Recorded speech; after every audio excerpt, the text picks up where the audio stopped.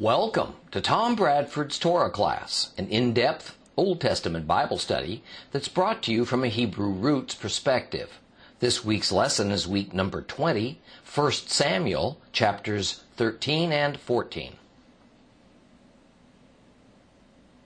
We barely got into 1 Samuel chapter 13 last time, and we only read about half of the chapter. So in a moment we're going to read the entire chapter together. But first, let's get our bearings this morning. Shaul was now the recognized and undisputed king of Israel. However, his main support and loyalty came from the 8 northern Israelite tribes, and to some degree those 3 tribes to the east of the Jordan River. Now, the 2 southern tribes of Judah and Simeon weren't open opponents of Saul, but they were rather ambivalent, and Saul must have recognized that fact. And so recruiting for his military came mainly from among the loyal group of 8 tribes. Now, as we pick up today, we're at a time just after Saul had neutralized the main, or at least most immediate, foreign threat on Israel's eastern front, the Ammonites, as led by Nahash. And we read about this in chapter 11. But on the western front, the Philistines had grown bolder and more aggressive. And by means of the carrot and the stick, they had again established a significant presence upon Israelite land. The stick was their professional and well-trained army that they used to oppress and control and threaten. The carrot was that any of the Israelite clans and tribes who would not resist them would be considered either allies or non-combatants, and thus generally left alone to continue ruling themselves and living peacefully. Naturally, they had to do the Philistines' bidding. They had to provide some labor for various Philistine projects, fight alongside them if need be, and pay some tribute, some taxes, to help support the Philistine cause. Now, there's no record of Saul taking vengeance at this point in his reign against these few Israelite tribes and clans who availed themselves of the Philistines' offer of friendship in exchange for loyalty. Now, a couple of reasons for this are that first, it was generally only the southern tribes and clans who did this, because the Philistines were on their border, and they were in the most danger.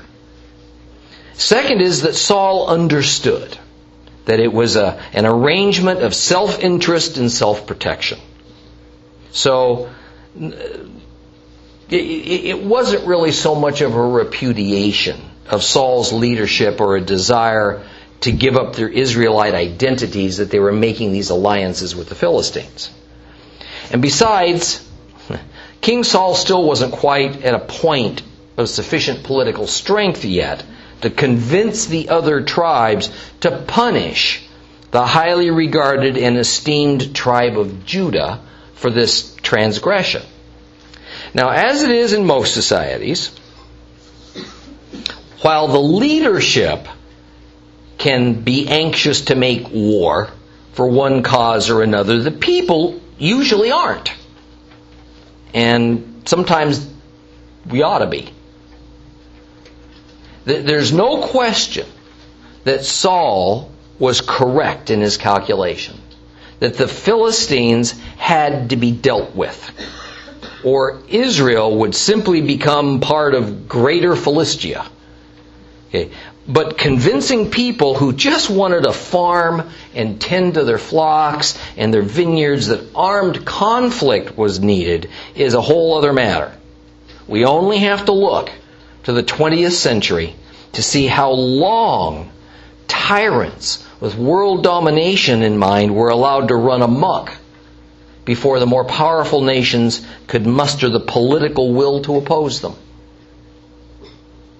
And even then, the people were reluctant, and all through those wars, vocal opposition continued. As was so typical, Saul's sons were his senior army officers. Jonathan was apparently the most prominent of the bunch. King Saul had begun a campaign to push the Philistines back to their seacoast nation, and so had troops stationed at Gibeah under Jonathan's leadership, and then others were at strategically important places such as Michmash, and they were under Saul's control. The campaign had bogged down for the lack of interest of the Israelite people. And because the Philistines had been somewhat careful not to get overly aggressive, in hopes of not arousing too much Israelite passion that would boil over into open rebellion. What they didn't count on was Saul's impulsiveness and his personal need to find a cause, to rally all Israel to loyalty to him. Jonathan, being part of the royal family, shared his father's ambitions and his mindset. So he went out and assassinated the Philistine governor of the city of Geba for no other reason than to incite the Philistines to step up their aggression, that would in turn force the up to now reluctant Israelite clans and their tribal leaders to join with Saul to fight against the Philistines. Let's pause now and read 1 Samuel chapter 13. 1 Samuel chapter 13. Page 310 if you have a complete Jewish Bible. Follow along with me. Shaul was some number of years old when he began his reign, and he had ruled Israel for 2 years when he chose 3,000 of Israel's men. 2,000 of them were with Saul at Michmash and in the hills of Bethel, and 1,000 were with Jonathan in Givat Benjamin. The rest of the people he sent back to their respective tents. Now Jonathan assassinated the governor of the Philistines in Gibeah, and the Philistines heard of it, and so Shaul had the shofar sounded all throughout the land, saying, "Let the Hebrews hear." All Israel heard that Saul had assassinated the governor of the Philistines, and thus made Israel a stench in the nostrils of the Philistines. So the people rallied behind Saul in Gilgal. And while the Philistines assembled themselves together to make war on Israel, 30,000 chariots, 6,000 horsemen, and an army as large as the number of sand grains on the seashore, they came up and pitched camp at Michmash, east of Beth-aven. The men of Israel saw that their options were limited, and that the people felt so hard-pressed that they were hiding themselves in caves and thickets and crevices, watchtowers, cisterns, while some of the Hebrews crossed the Jordan to the territory of Gad and Gilead. But Saul was still in Gilgal, where all the people were eager to follow him. He waited 7 days as Samuel had instructed, but Samuel didn't come to Gilgal. So the army began to drift away from him. And Saul said, "Bring me the burnt offering and the peace offerings." And he offered the burnt offering. And as soon as he had finished sacrificing the burnt offering, there was Samuel. He had come. And Saul went out to meet and greet him. Now Samuel said, "What have you done?" And Saul answered, "I saw that the army was drifting away from me, that you hadn't come during the time appointed, and that the Philistines had assembled at Michmash. And I said, now the Philistines will fall on me at Gilgal, and I haven't asked the favor of Adonai. So I forced myself and offered the burnt offering." And Samuel said to Shaul, "Oh, you did a foolish thing. You didn't observe the commandments of Adonai, which he gave you. If you had, Adonai would have set up your kingship over Israel forever. But as it is, your kingship will not be established. Adonai has sought for himself a man after his own heart, and Adonai has appointed him. to be prince over his people, because you did not observe what Adonai ordered you to do." Then Shmuel left Gilgal and went up to Givat Benjamin. Saul counted how many were still there with him, about 600 men.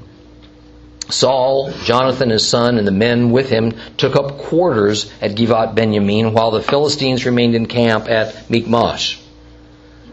Then raiding parties began coming out from the camp of the Philistines, 3 of them. One group turned towards the road leading to Ophrah and the territory of Shual. Another group took the road towards Beit Horon, and another company took the road towards the desert through the territory overlooking the Vadi Sophim. Now, there was no metalsmith to be found anywhere in all the land of Israel, because the Philistines had said, "We don't want the Hebrews making themselves swords or spears." So whenever any of the people of Israel wanted to sharpen his hoe, plowshare, axe, pick, he had to go down to the Philistines, where the exorbitant prices were 2/3 of a shekel for filing a pick or a plowshare, and 1/3 of a shekel for filing an axe or setting an ox goad in its handle. Thus, when the time came to fight, no one in the army of Saul and Jonathan were equipped with either sword or spear, although Saul and Jonathan, his son, did have them. A garrison of Philistines had gone out to the pass of Michmash.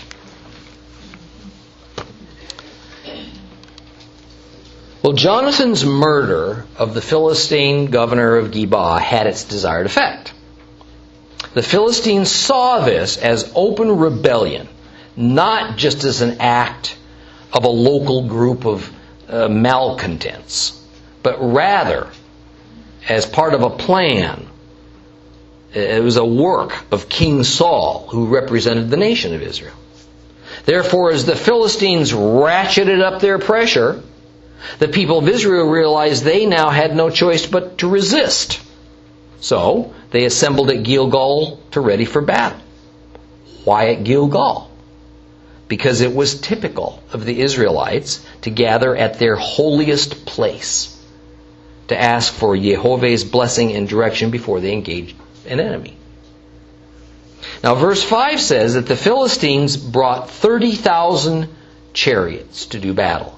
This is a copyist error. There weren't 30,000 chariots in the entire known world combined at this point in history. And the number probably wasn't 3,000 either. Right? Because even that quantity of chariots is well beyond the scope of a relatively small nation as Philistia to have in its arsenal. So it would only be speculation on my part to say how many chariots there were. Nonetheless, it was a formidable amount. There were also many troops on horses. This is only slightly less terrifying than chariots. And some large but undefined number of foot soldiers as well. Now let me pause to say that whether regarding foreigners, Hebrews, worshipers of God in general, when we see this biblical phrase, "as many as the grains of sand on the seashore," this is just hyperbole. It's a Middle Eastern saying, very common, that means a large number. It doesn't mean infinite. It doesn't mean even beyond the ability of our number system to count it. It's just trying to communicate a large but undefined or even unknown quantity. Now, the Philistines set up their battle encampment at a place called Michmash, which was a little bit east of a place called Beit Aven. Now, many Israelites were so terrified at this turn of events that they left their homes and villages and hid out in caves and in the crevices of large rocks, even in empty water cisterns. Others fled to the Transjordan. Undoubtedly, many of them had relatives that were living over there, and so I'm sure they were welcomed. But those men who came to fight for Saul remained strong and with resolve, And so they stayed with him at Gilgal as they waited for Samuel to show up, to bring God's oracle to them before the start of what would be a great and pivotal battle with the Philistines. Now apparently Saul was told by Samuel that he would arrive at Gilgal within 7 days. Now 7 is a number of divine completeness. And it's used as a way of demonstrating that this looming war was going to be seen as a holy endeavor. But from a practical matter, we've got to also remember that Samuel lived in Ramah. And it took some time for him to travel to Gilgal. Before we go any further, now let me explain that there's a lot of confusion between these two names that we see in our Bible in this story, between the places of Geba and Gibeah. Now, some translators have decided that they're actually just the same place. But that's not the case. Definitely not the case. Okay. The problem is that they're both spelled the same. Gimel Vet Ayin. Right? Since ancient Hebrew does not have written vowel sounds, then this confusion is the case with a whole raft of Hebrew words that are written the same, but when they're spoken, they're pronounced just slightly differently. So you get a different meaning. In this case, what we in English typically say as Gibeah, and it's usually how it's written in our Bibles, Gibeah, is actually pronounced Geba. Okay? And then the other place that we typically pronounce as Geba, the Hebrews pronounce as Geba. So we have Geba and Geba. You can understand the confusion. All right. Jonathan was in Geba when he assassinated the Philistine governor. Anyway, Saul grew impatient waiting for Samuel to arrive in Gilgal.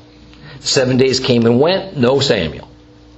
So King Saul took matters into his own hands. There was an altar and a sanctuary at Gilgal.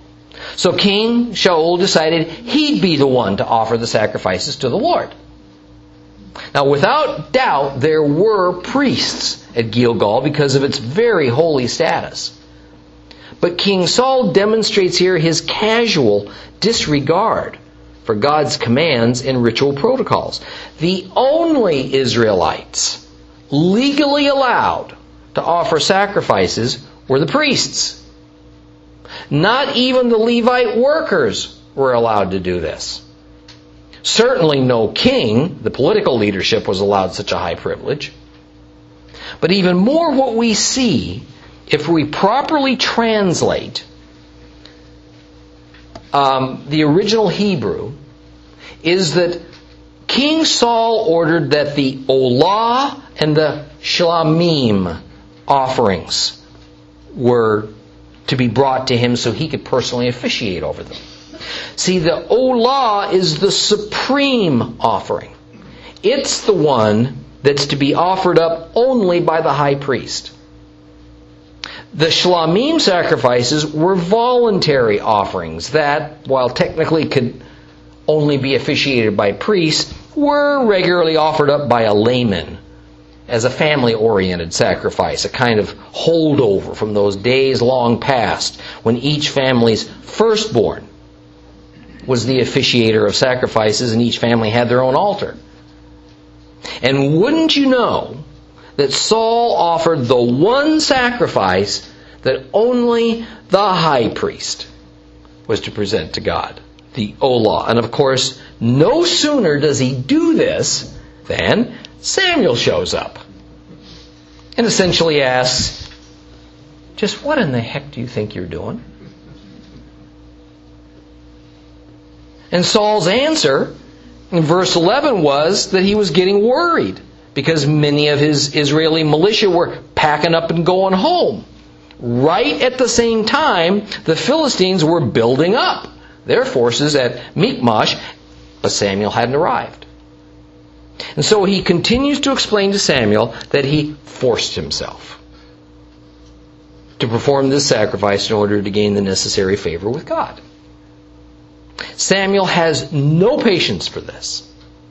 He retorts that King Saul did a foolish thing by daring to go against Jehovah's Torah commandments simply because he felt it was expedient. But this indictment of Saul by Samuel now takes on the form of a judgment.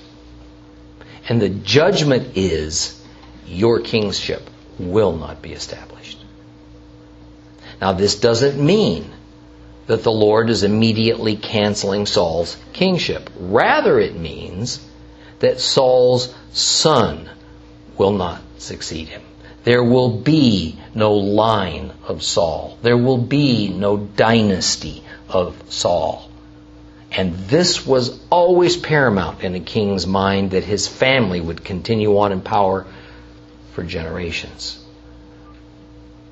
Now, there's a lot of disagreement by scholars over exactly what mitzvah, what command Saul had foolishly broken.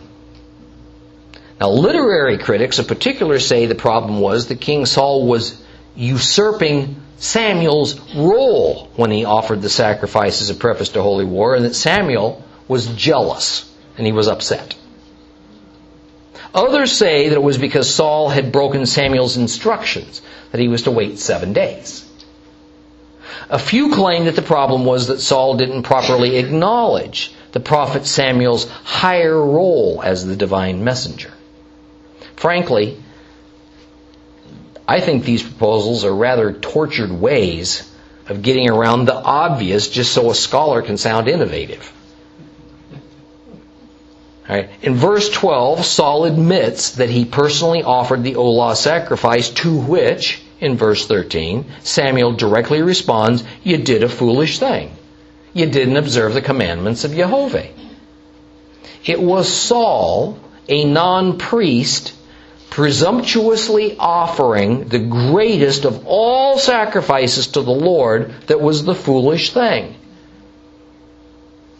Okay. It was a very clear and specific Torah commandment that Saul was breaking, that only priests can offer sacrifices, and only the high priest, and apparently Samuel was included among that, could offer the highest sacrifice, the Olah. Now further, while later we're going to see David and Solomon and other kings speak about the many sacrifices they offered as a means to prove their personal piety, we see that what they meant by that was that they provided the sacrificial animals, or they were personally present at the ceremony. Priests were always involved. But here we see specifically that Saul actually performed the ritual sacrifice himself without a priest when he said, "I forced myself," and offered the burnt offering. And the price for this rash and unlawful act on King Saul's part is severe. Now, it's interesting that we find utterly no remorse from Saul. No argument. Nothing. He didn't say a word. Instead, the king just went on his business as usual. What are we supposed to think about this? Well, I take it to mean that Saul just blew it all off. I take it to mean that Saul thought that basically this was all just merely a personal feud between him and Samuel that would blow over in time. But Samuel also told Saul that God had already decided upon a replacement king. And it will be a man after his own heart, meaning a man after his own mind, his own thinking.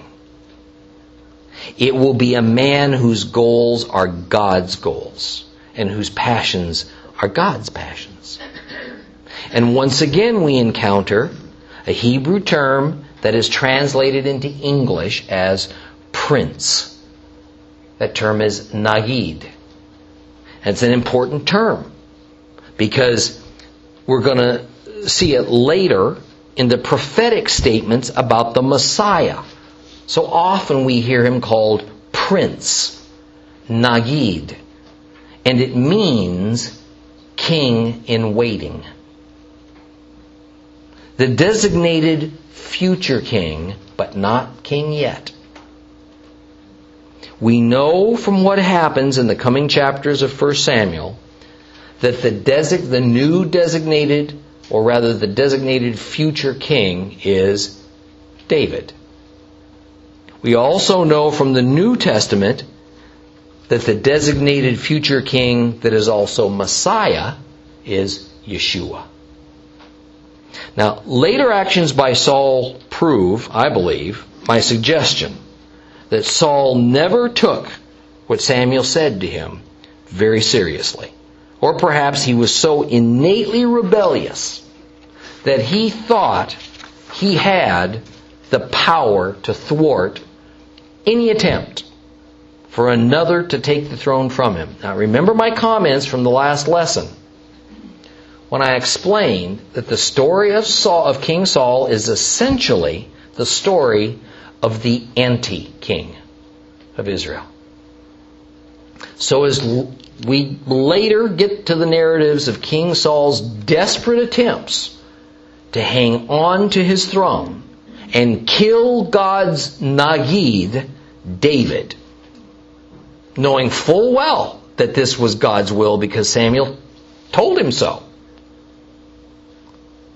We see this parallel with the attempt of the ancient spiritual anti-king, Satan, trying to do all he can to destroy God's spiritual Nagid, the Messiah, Yeshua, thinking he can thwart God's plan. But this kind of uneasy relationship now between king and prophet would become the norm from here forward in Israel's history, and it's pretty easy to understand why. The heavenly king has his agenda, and the earthly king, who is merely a fallen man, has his own. The prophet presents the heavenly king's agenda to the earthly king, but the earthly king always prefers his own. So conflict between king and prophet is inevitable. Now, after this clash with the king, Samuel departs for Geba, Saul's hometown. And Saul took a count. And only about 600 men remained with him there at Gilgal. Now remember that Saul had very little leverage over his army. This was still a voluntary militia. And if the men decided they didn't want to fight, or they didn't like the leadership, or they got scared, they just went home. Now various translations have Saul leaving with Jonathan and the 600 men for Geba, the same place that Samuel went. However, other translations have Saul and his men going to Geba. We already talked about this name confusion. Geba is the correct place. We know this because of what comes soon. But in a nutshell, Geba was only a mile or so from Michmash, where the Philistines set up their camp, and where the coming battle would occur. But Geba was at least 5 miles away. Events will show that the Philistine camp had to be very close to where Saul was located, and we're going to get there shortly. Well, the Philistines sent out 3 raiding parties. And their purpose was probably to project force by demonstrating control over the surrounding areas such they could march out anytime they wanted with impunity. It was also to try and hunt down those troublemakers who opposed them too strongly. One group went north towards the Jordan River Valley, another west along the road to the coastal plain, and a third group went south towards the wilderness to see if there was any attack perhaps coming from that direction. Well, then verse 19 detours just a bit to explain a very detrimental situation for the Israelites. They had few to no metal-edged weapons. The Philistines, on the other hand, were known for their high degree of metals technology, and they used it to their advantage in their weaponry. Iron was relatively new to the region at this time, and it was a significant advance over bronze, which was a much softer material. This meant that a soldier could literally break an enemy's bronze sword with his much harder and sharper iron sword. Therefore, we see the high level of control that the Philistines achieved over some areas of Canaan, and that they were able to keep the Israelites from even possessing metal tool-making equipment. An iron-edged plow, even bronze, was far superior to wood. But in order for an Israelite to buy or even sharpen or repair a metal-edged farm implement, he had no choice but to go to the Philistines, since Hebrews were barred from this craft. Now this enabled the Philistines to keep then the Israelites from making metal weapons. So whatever the Israelite militia used in battle, it was very inferior to what the Philistine army was equipped with. Well, whatever metal weapons Israel did have were given to their leaders. Thus we read in verse 22 that King Saul and his son Jonathan did have metal swords and spears. The final verse of chapter 13 sets up the battle scene for chapter 14. It says, a garrison of Philistines had gone out to the pass of Michmash. Let's move on to chapter 14. We're not going to get too far, but we're going to read this entire chapter so we get the whole story. Chapter 14 of 1 Samuel, page 311 in your complete Jewish Bible.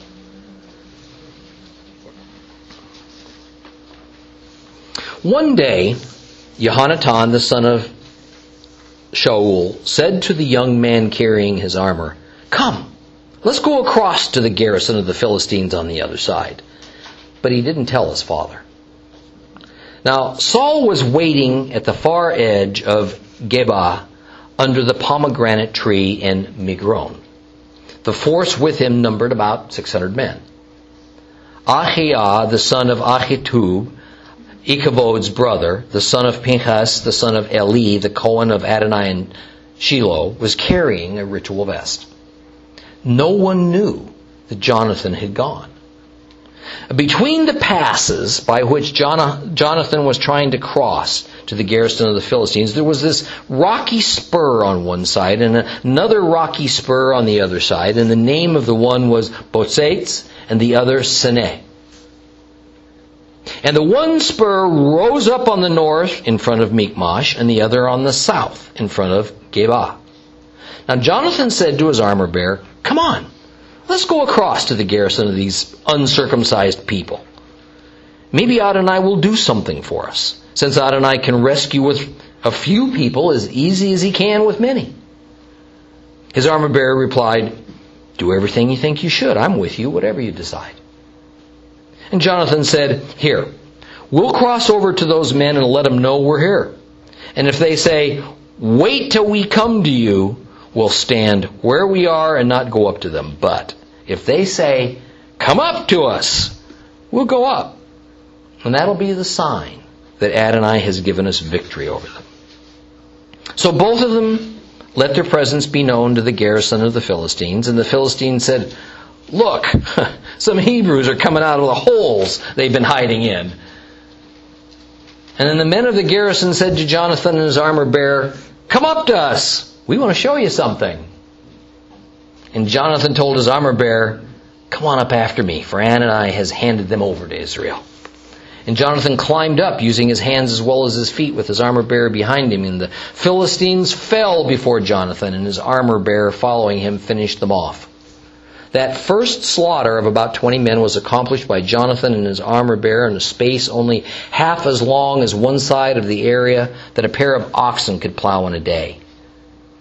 There was panic in the field camp among all the Philistines. Likewise, the garrison and the raiding party panicked. Besides all this, there was an earthquake.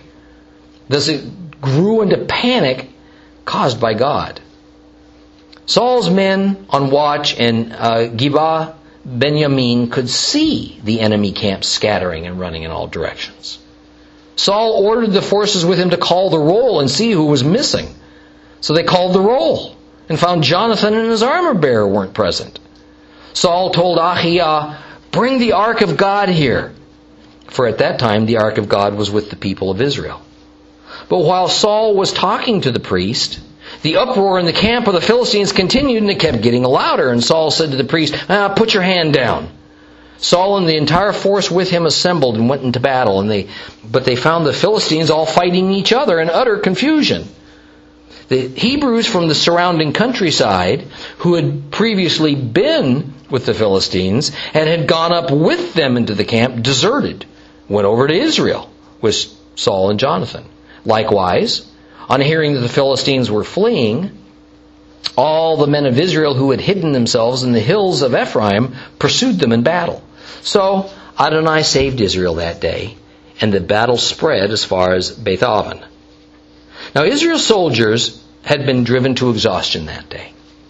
But Saul issued this warning to the people: "A curse on any man who eats food until evening, when I have finished taking vengeance on my enemies." So none of the people even tasted food.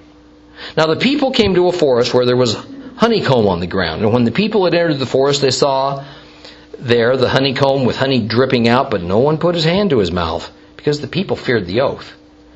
But Jonathan hadn't heard his father charging the people with the oath. So he put out the end of his staff in his hand, dipped it into the honeycomb, and he raised it up to his mouth, whereupon his eyes lit up. But one of the people said in response, "Your father strictly charged the people with an oath, a curse on any man who eats any food today, even though the people are fainting with hunger." And Jonathan answered, "My father's brought trouble to the land. Just look at how my eyes have lit up, because I tasted a little of this honey. How much greater would the slaughter of the Philistines have been today then, if the people had eaten freely of the spoil they found with their enemies?" That day they attacked the Philistines from Michmash to Ayalon. But the people were very exhausted. So the people rushed at the spoil, seizing sheep and cows and calves, slaughtering them on the ground, eating the flesh with the blood. Saul was told, "Look at how the people are sinning against Adonai, eating the blood." And he said, "You have not kept faith. Roll a big stone to me immediately." "Now," said Shaul, "go around among the people and tell them, each of you is to bring his cow and his sheep and slaughter them here. Then eat. Don't sin against Adonai by eating with the blood." So each person brought his animal with him that evening and killed it there. Saul erected an altar to Adonai. It was the first altar that he erected to Adonai. And Saul said, "Let's go after the Philistines by night. We'll plunder them until dawn. We won't leave one of them alive." And they answered, "Do whatever seems good to you." But the priest said, "Let's approach God here." And Saul consulted God. "Should I go down in pursuit of the Philistines? Will you hand them over to Israel?" But he didn't answer him that day. Shaul said, "Come here, all you heads of the people. Think carefully. Who has committed this sin today? For as Adonai, Israel's deliverer, lives, even if it proves to be Jonathan my son, he will be put to death." But no one among all the people answered him. Then he said to all Israel, "You be on one side, and I and Jonathan my son will be on the other." And the people replied to Saul, "Do what seems good to you." And Shaul said to Adonai, the God of Israel, "Who was right? Jonathan and Shaul were chosen by lot, and the people went free." And Saul said, "Cast lots now between me and Jonathan my son." Jehonatan was chosen. Then Shaul said to Jehonatan, "Tell me what you did." And Jonathan told him, "Yes, I tasted a little honey with the end of my staff in my hand. Here I am. I'm ready to die." And Saul said, "May God do the same to me and more also, if you are not put to death, Jonathan." But the people said to Saul, "Must Jonathan die, who has accomplished this great deliverance in Israel? Heaven forbid! As Adonai lives, not one hair of his head will fall to the ground, because he worked with God today." In this way, the people rescued Jonathan, so that he didn't die. Then Shaul stopped pursuing the Philistines, and the Philistines returned to their own territory. So Saul took over the rulership of Israel. He fought against all of his enemies on every side, against Moab, the people of Ammon, Edom, the kings of Sophah and the Philistines. No matter which way he turned, he defeated them. He demonstrated his strength by attacking Amalek, and he saved Israel from the power of those who were plundering them. The sons of Saul were Jonathan, Yishvi, and Malchishua, while the names of his two daughters were these: the name of the older, Merav, and the younger, Michal. Shaul's wife was named Ahinoam, the daughter of Ahimaaz. The commander of his army was named Abner, the son of Ner.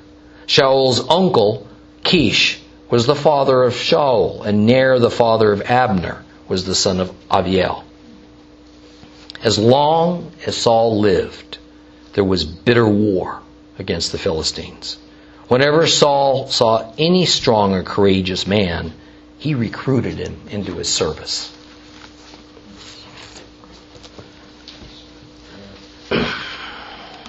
Look at this map.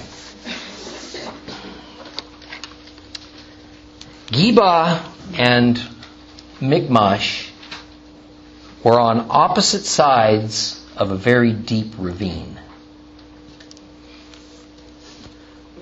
This ravine had been cut by running water over the eons. Now it was just a wadi. A wadi is a dry riverbed that comes alive only occasionally, usually after a strong rain. Often the water actually flows a few feet underground, and so a shallow well at times will access water. Now, most wadis are simply channels for water that comes temporarily from the seasonal rains or thunderstorms, and then they just go dry again very, very quickly. Israel's military camp was on the south side of the ravine, and the Philistines occupied the north side, about a mile, maybe a little bit less, apart. The ravine itself, though, was of strategic importance because it wound its way all the way down to the Jordan River Valley, and also provided a good pathway that connected to a road that led towards the Mediterranean seacoast. This wadi, this ravine, was a natural highway suitable for caravans or for large groups of soldiers, so it was very important to both sides to control it. Verse 1 says that on that day, Jonathan made a daring proposal to his armor bearer. They should, just the two of them, see what the Philistines were up to at Michmash. A logical question is, what specific day is this referring to?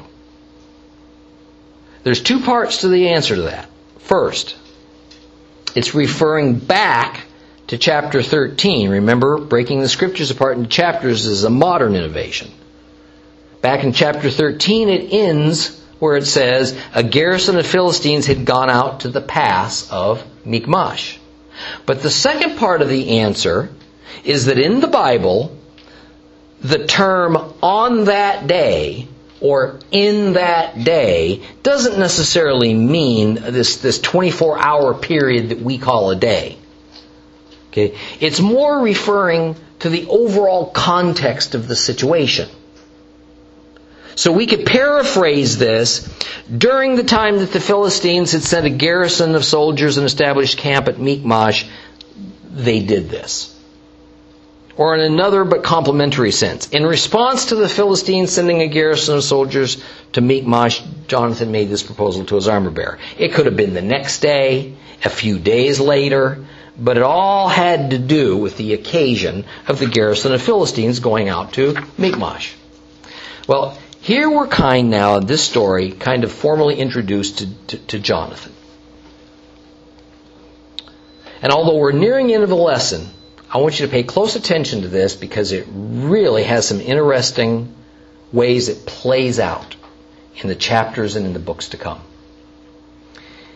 It's made clear that King Saul is Jonathan's father, and equally clear that Jonathan was a chip off the old block.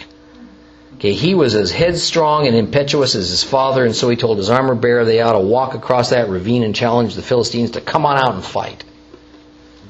King Saul knew nothing about this foray because he was back with his 600 troops at Geba, where he was camping under a pomegranate tree. Now, it was usual that a recognizable tree was where the military or governmental authority would station itself because it was easier to describe to a large contingent of people where they could find the leadership.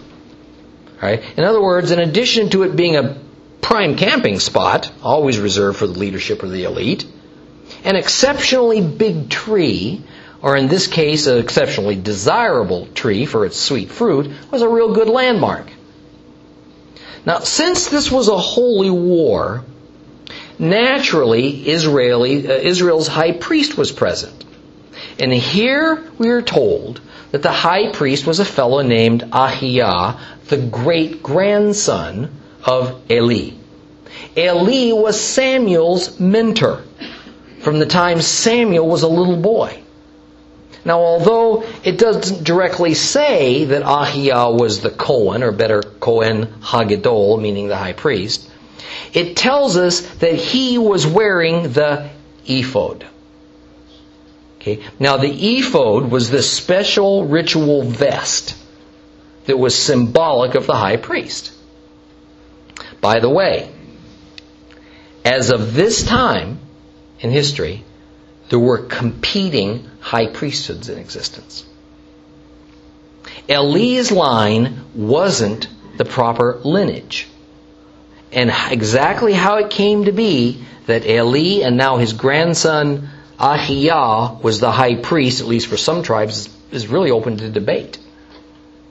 Now, and I think this is kind of interesting, watch how this issue of the high priest subtly plays out, but at the same time has pretty significant role in Israel's history, even though generally it goes unnoticed. And I'm going to point this out to you, by the way, as we go along through Samuel and Kings and so on.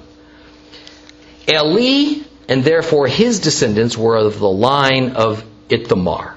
Ithamar was the youngest son of Aaron. Ahiah was of Eli's, and therefore Ithamar's line.